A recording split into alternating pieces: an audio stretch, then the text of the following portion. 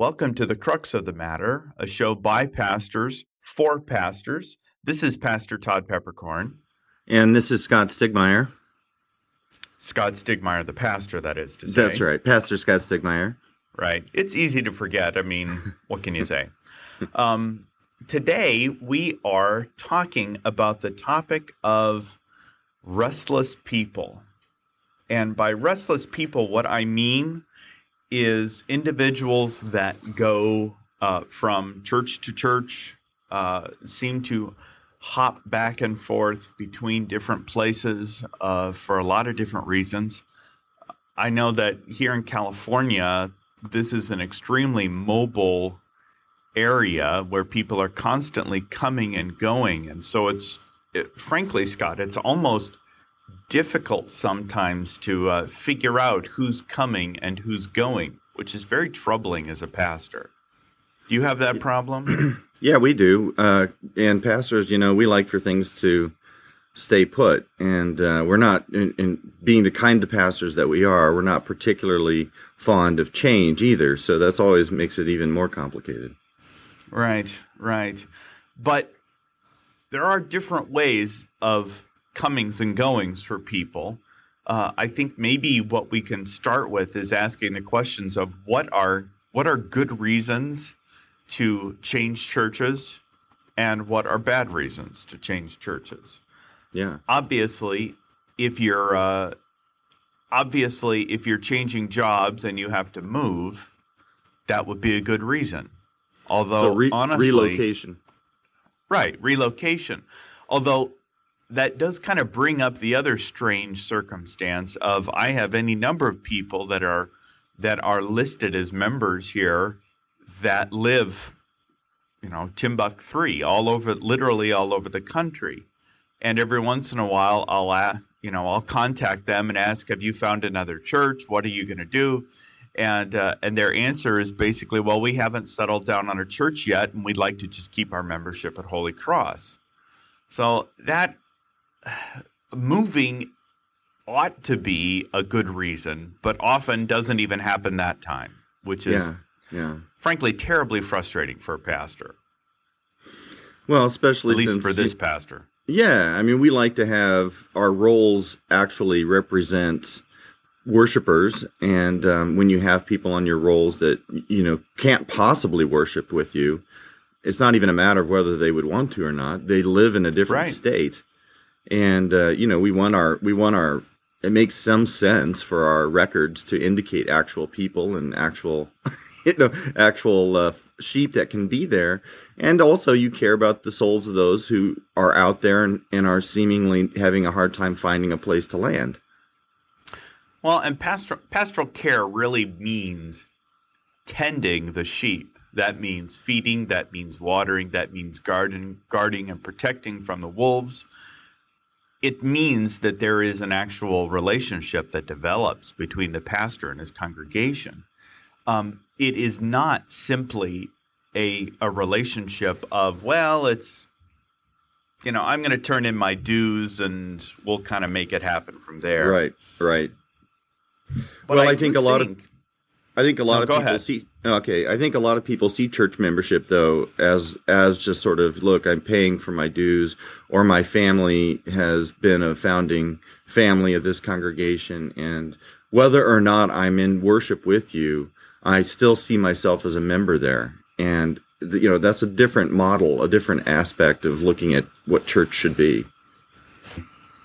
So maybe before we really get into the why people leave, the underlying question, or one of the underlying questions, is, what does it mean to be a member of a church? Absolutely. I think we have to, perhaps we should define that first, because we can't assume anything these days. No, you really can't. And furthermore,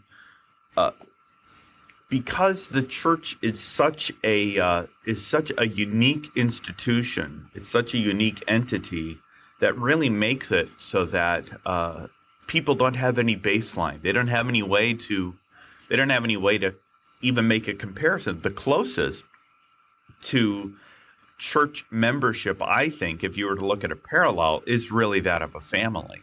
Yeah. And that may frankly be why this is such a challenge, because even thinking of the family as an institution that is permanent is not exactly popular today. So I guess it shouldn't surprise us that people think of churches as pretty sort of almost disposable, if families have become functionally disposable or nearly disposable as well.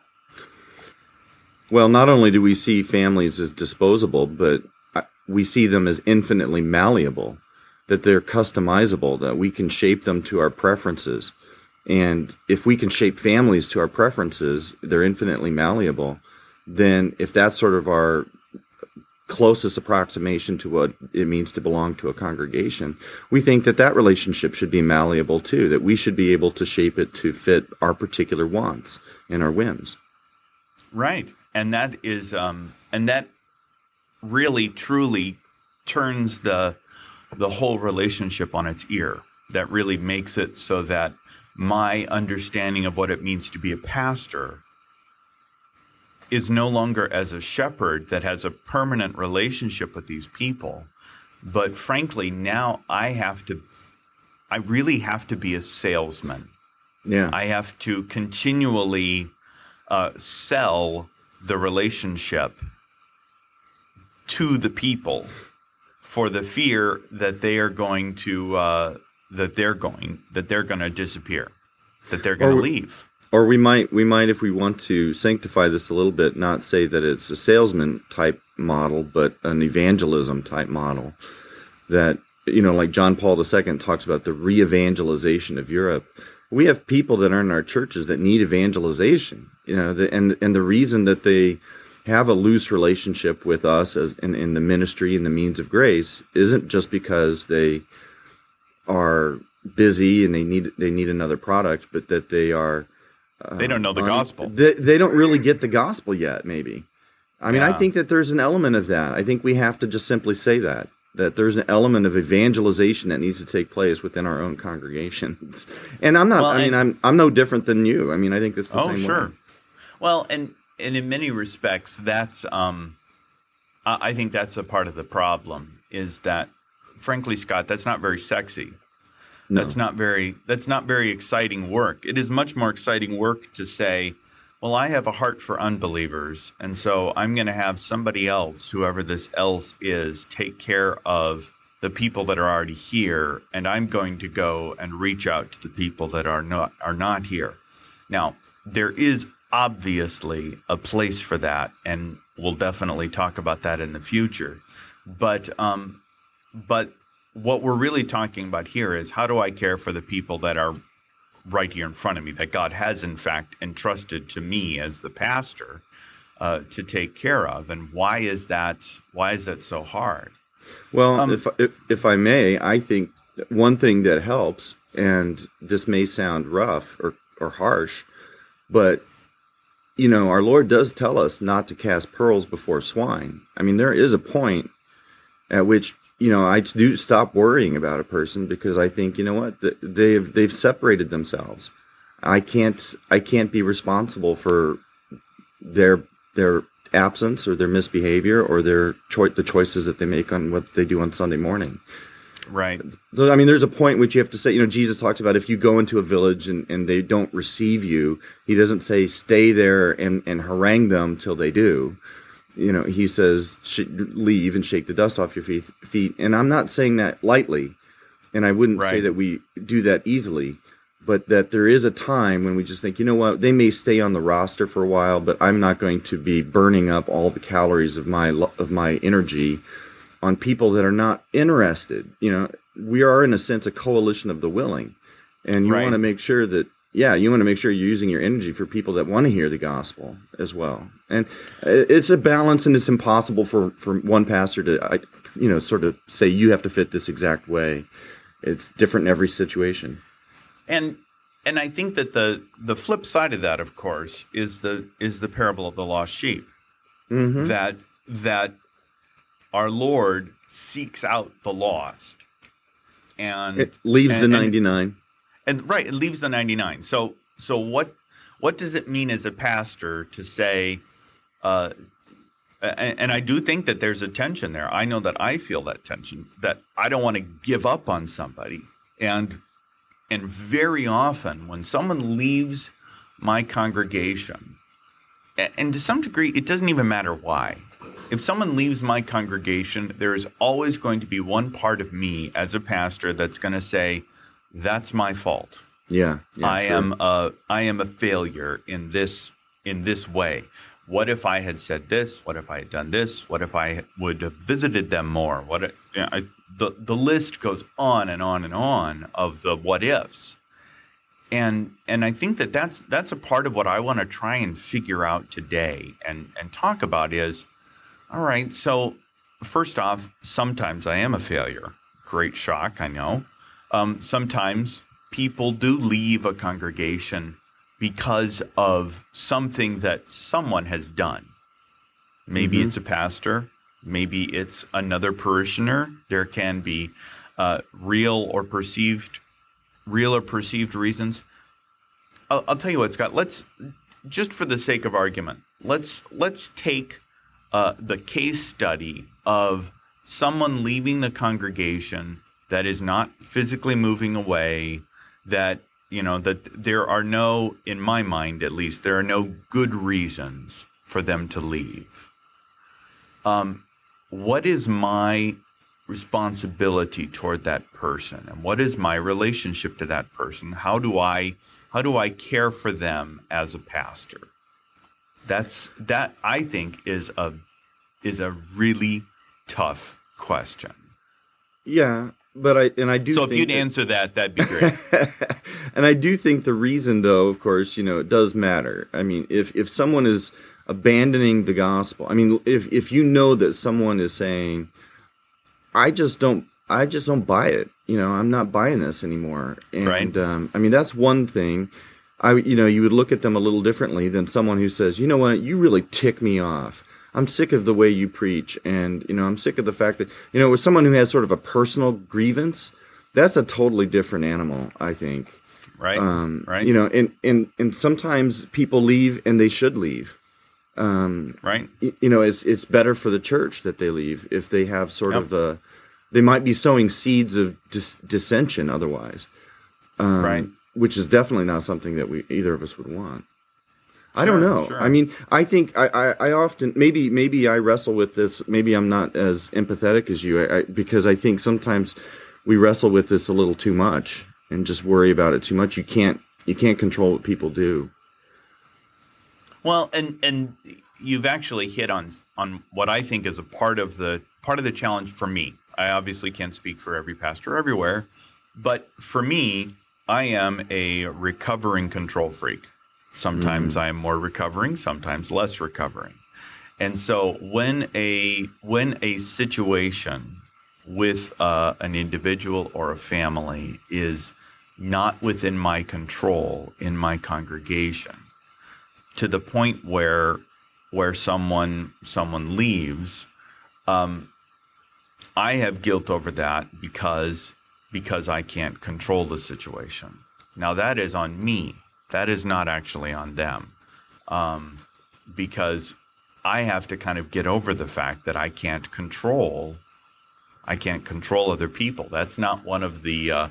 I don't have a magic wand that I can use to kind of make people do what I want, and that's not that's not how it works. Not in the church, not in the body of Christ, but.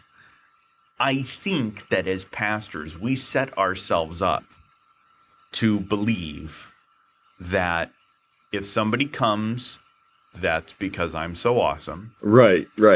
And if somebody leaves, that's because I'm so horrible. Right. And frankly, I think that's putting us in the center of the conversation when we shouldn't be. Yeah, it's not about you. It's not about me. It's not about the pastor. No. If it is in some circumstances, there are occasional, as I said, there are times of personal conflict, or when there is sin involved on the part of the pastor. But by and large, I would say it is not simply a matter of the pastor. that is a whole host of other things and people involved, and we kind of have to learn how to get over ourselves. Yes, we do. And if I may say just sort of a related comment, I'm not trying to change subjects, but I know that we have, at least some of our listeners are pastors and some of them are newer pastors. And let me just say one thing that I've learned, having served in a couple of different settings, and that is that whenever you are new to a place, people will leave simply because you're not the former guy. There are every pastor experiences this. Whether you might be the best thing, you might be the absolute best pastor in the world for that church for that time, but because you're not your predecessor or because you don't fit their expectations, there will be people that leave always. There will always be people that leave when a new pastor comes in. And there will be new people that show up or old people that had left because they didn't like your predecessor who return. And that's normal, and that happens in every congregation to an extent. I mean, that's not an excuse for driving everyone away, but it is, I think, something that new pastors might not realize and then become a little afraid once they start to see people jump and bail. Yep. A few at a time. That's a good point. And we have to be a little bit circumspect as pastors about these comings and goings. And I believe me when I say I am speaking to myself here, because comings and goings are in many respects the hardest thing that a pastor deals with is why does somebody leave? So let's take a couple Let's take a couple case studies and just sort of think through this on how I might serve these people pastorally. Before we do that, though, I want to take just a moment and remind people how to find us. You can find us at thecruxofthematter.net. This episode you can find at thecruxofthematter.net/podcast/9. And you can get a hold of Scott and I by emailing feedback@thecruxofthematter.net. We've been starting to get a little bit of feedback, Scott. Mostly it has been, it's been feedback that's been, hey, great show, thanks a lot. Or I really resonated with what you were saying there. I had one person that was considering the call that wrote and said, I heard my own story in this segment about receiving calls. And we really appreciate all of that feedback, and keep it coming. This is kind of what helps us figure out what to talk about and why and how. So back to our regularly scheduled program. When someone leaves the congregation, or let's put it this way, when you catch wind of someone leaving the congregation, which is more likely. In my experience, the pastors, if not the last person, nearly the last person to find out that someone has left. I can't even count how many times I've had, so-and-so is now Eastern Orthodox, or is now going to Bayside, or is going to this or that church, and they've been gone for 2 years. Yeah. Well, that would have been nice for me to know. So I catch wind that someone is considering leaving. What do you do as a pastor in that case? Yeah, well, I'm like you in that that's often how it comes about. Usually, it's not a surprise. I mean, occasionally I'll be floored. I might be floored by what, but usually, when someone says, well, so-and-so joined the ELCA, well, I'm not surprised because there was something brewing, or they've been gone. Like you said, if someone has been absent for a length of time, then you can just assume there's something going on, whether it has to do with church membership or they just have personal problems or health or something. Right. And I have different mind on it. I mean, I suppose hypothetically, what we ought to do is we probably ought to reach out and make contact make first contact. Sometimes I don't do that. Sometimes I do that when I should probably give them some space and I go, Right. and I rush up to them a little too eagerly, but probably my temptation is to just ignore it and hope it goes away. But Right. that's not and responsible that's pastoring. sort of no, and that's sort of classic conflict avoidance. Yes, absolutely. Which I also I think most humans are going to struggle with to some degree or another. So in some fashion, we ought to reach out to them. I think it's reasonable to say if the problem is with you specifically, that you should try to reach out, but that it might also be helpful to ask someone else to do so as well.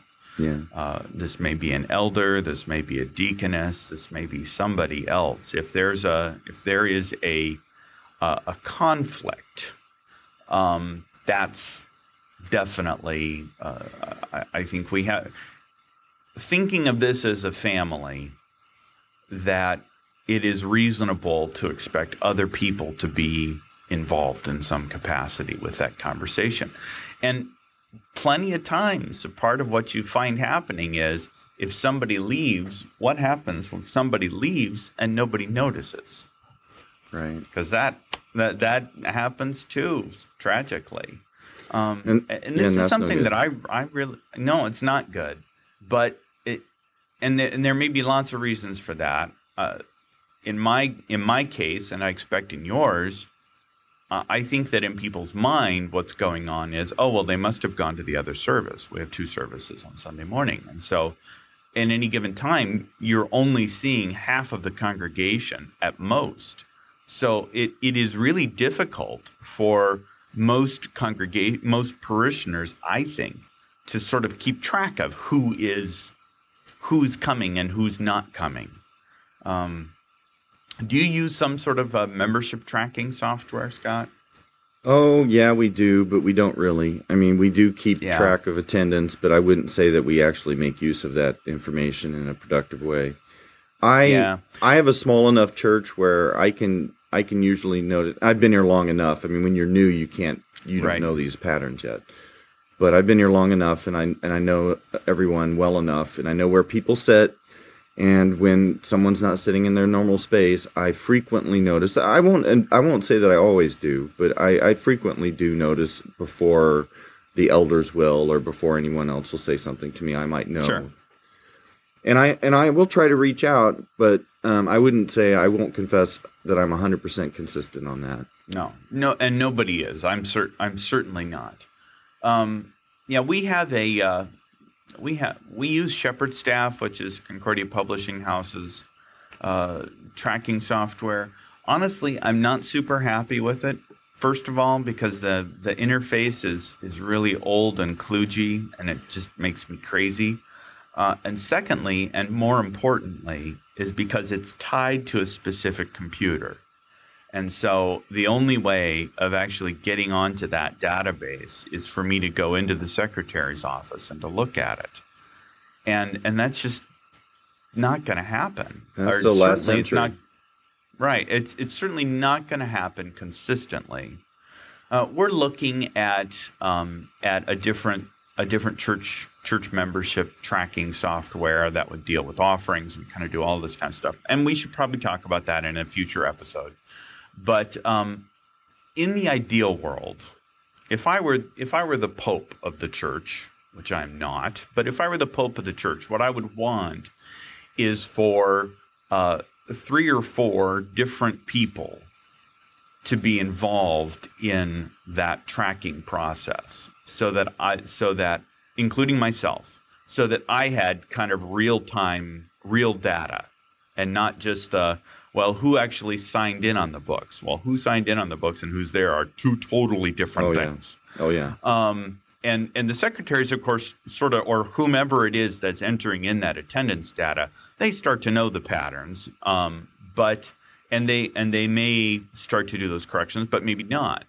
In my mind, what would be ideal would be to have a secretary or whomever do the initial kind of data attendance dump, and then have me and one or two other people, maybe even elders, examine those on a regular basis. Now that requires some discipline, which is difficult, but often what I have found happen with people that leave is that there is a real, some kind of spiritual crisis. Maybe it's self-inflicted, maybe it's inflicted from someone else, maybe it's circumstantial. There's some event happens in their life that changes their pattern of coming and of hearing the gospel. If I am able to sort of catch that early, and it does sort of sound a little like a disease, doesn't it? If I'm able to catch it early, I can do some diagnosis with them, and can try and offer the healing balm of the gospel. If I let it go, the longer that you let it go, the harder it is. And that is really the problem is, all right, so what do I do with the person who hasn't been here since 2010? Well, I don't even know where to begin. I probably ought to begin by apologizing, honestly. But that's the thing. And if I can address it regularly instead of in a sort of random or semi-random fashion, it's much more likely to be effective. That's what I think ought to be the case. Whether that is in fact the case, I don't know. But that's how I think it ought to work. Yeah, I agree. And I think that that is certainly an area where traditionally elders have been assistants to the pastor, where Sure. they have zones of the city. If you have your city or at least your membership roster broken into zones, where Right. each elder has a certain number of families that they are sort of responsible for, and that they would be the ones who would be trying to notice when people are not there for more than 2 weeks in a row. And you might notice it, but you've already got someone on it, and they may bring it to your attention, or they may just make a phone call themselves, which is always great when someone takes initiative just to do it. And it's okay for an elder to make a phone call like that. It's okay for another church member, just as a loving Christian fellow congregant, to give someone a phone call or shoot off an email and say, hey, we haven't seen you in a little bit. It doesn't always have to just land on the pastor's head, especially if you have a large church and there's no way you can just eyeball the crowd and see who's there and know who's not there. After you get to a certain point, that's just impossible, unrealistic. It is. And there is certainly a case when somebody leaves, they've decided it's done, whatever the reason is, that I, as a pastor, I kind of have to decide, okay, is this a matter of church discipline? Is this something where they have sinned and they don't want to be confronted with their sin, so they've left? Or is this a matter of I'll say this kind of spiritual malaise that just comes out, or even the desire to find something new. Some families just have a very difficult time staying settled in one place. That is just the reality. And I suppose I would argue that is the result of sin, but I think it would be hard to pin down that exactly being a sin.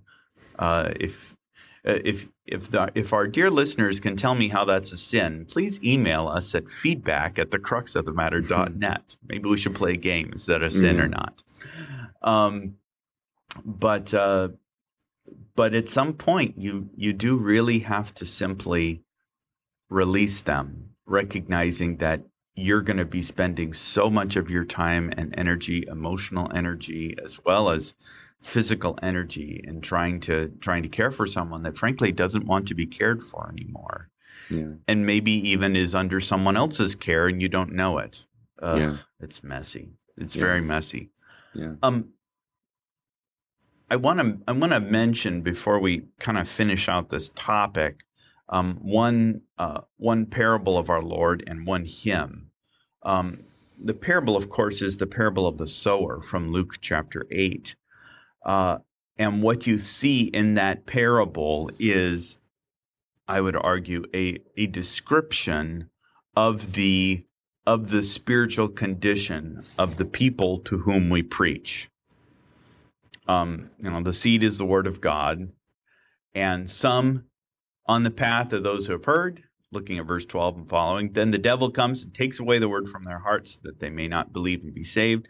The ones on the rock are those who, when they hear the word of God, receive with joy, but these have no root. They believe for a while, and in time of testing fall away. And for what fell among the thorns, they are those who hear, but as they go on their way, they are choked by the cares and riches and pleasures of life, and their fruit does not mature. As for those in good soil, they are those who, hearing the word, hold fast in an honest and good heart and bear fruit with patience. Well, that is a description of the people who are actually hearing the word. I would contend that is not a description, at least not necessarily, of the world as a whole, but of those who hear the word. Does that mean that our pew sitters? Maybe. That description sounds like precisely what we've been talking about for the last half an hour. Oh yeah. Of some who come, some who leave because of tribulation, some who leave because of the cares and riches and pleasures of life, and that people leave for all sorts of reasons. So what comfort does the pastor receive in all of that? Is there a good side to this story, or are we just kind of are we just doomed? No, we're not just doomed, but we are just servants. And it's not my show. It's not your show. It's not up to us. Right. This isn't my organization. It's not my responsibility ultimately, to win hearts. I'm to be used as a tool as best as I can, and I'm a flawed vessel and very flawed, and I just have to I don't want to sound psychobabble, but to a certain extent, you just have to accept your limitations. You have limits in what you can be expected to actually do with human beings. Right. And you might be, and the other thing is, I always point this out, Todd, is as a pastor, you asked me, you just said, what's the comfort for the pastor? And I say, well, on one hand, remember this. You can't be good at everything. Being a pastor in a typical congregation requires you to wear a bunch of different hats, a bunch of different skills go into this, and you can't be equally good at every single one of them. And so there are going to be areas where you just simply are not strong. And one of those might be, unfortunately, might be interpersonal, or might be dealing with conflict. Some people can do that rather well and do it with great maturity and do it with tact and do it with kindness, but other people just are not great at it. And sometimes you can improve those skills, but there's some comfort in just recognizing your limitations. And I don't think that we should assume that God doesn't also recognize our limitations. I think that this hymn from Martin Franzmann that I mentioned at least a little bit kind of encapsulates that. It's based on that Luke 8. It's hymn 586 out of Lutheran Service Book, Preach You the Word. I want to read just a couple stanzas of it, not all of it, but we know how hard, O Lord, the task your servant bade us undertake, to preach your word and never ask what prideful profit it may make. The sower sows his reckless love, scatters abroad the goodly seed, intent alone that all may have the wholesome loaves that all men need. Though some be snatched and some be scorched and some be choked and matted flat, the sower sows, his heart cries out, oh, what of that and what of that? Of all his scattered plenteousness, 1/4 waves ripe on hill and flat, and bears a harvest hundredfold. Ah, what of that, Lord, what of that? Preach you the word and plant it home, and never faint. The harvest Lord, who gave the sower seed to sow, will watch and tend his planted word. And that's kind of, I think, a nice ending to recognize that this is his word, not our word. Yeah. It is his ministry, not our ministry. And he is the one who ultimately will see things through to their completion. And I, for one, find a lot of comfort in that, because if it was just left to me, I would have ruined it long ago. Yeah, I'm with you. Yeah. Well, let's close up on that conversation. I think there's obviously lots more to talk about with that. I did have one article that I mentioned on Facebook yesterday that we were going to be talking about this subject, and one of our listeners pointed out an article. The title of the article is "How to Break Up with Your Church," written by a pastor, I believe, in Missouri. And I would commend it to you to take a read and look at it and see how well that coincides with our conversation here. Maybe we can talk about that more and follow up next week. So is anything bringing you joy this week, or should I go first? Well, why don't you go first? I do have something, but go ahead. All right. What's bringing me joy is a short bit of my own geekery here. In this case, it is a writing program. The name of the program is called Ulysses. Ulysses 2.0 for Mac and iOS. It was just released today. Scott, this is basically a writing tool for organizing and presenting your writing material, and it's designed to make the text be front and center. So it doesn't have a lot of stuff using formatting behind it. It is really intended to be a very text-centric way of writing, and it syncs up really nicely with your iPad, so you can bring that on the road, and it's a great little program. I've just started to unpack it a little bit. The previous version was good. The iOS version is new today, but I'm very excited about this. One of my ongoing areas of interest is how do we go about, what is the process of writing and preaching sermons? And I think that this is going to be another way into that conversation. So I'm really going to enjoy digging into this program. Is it kind of like Scrivener? It is similar to Scrivener. I would say that it is more text central than Scrivener. Scrivener is another fantastic program I use a lot.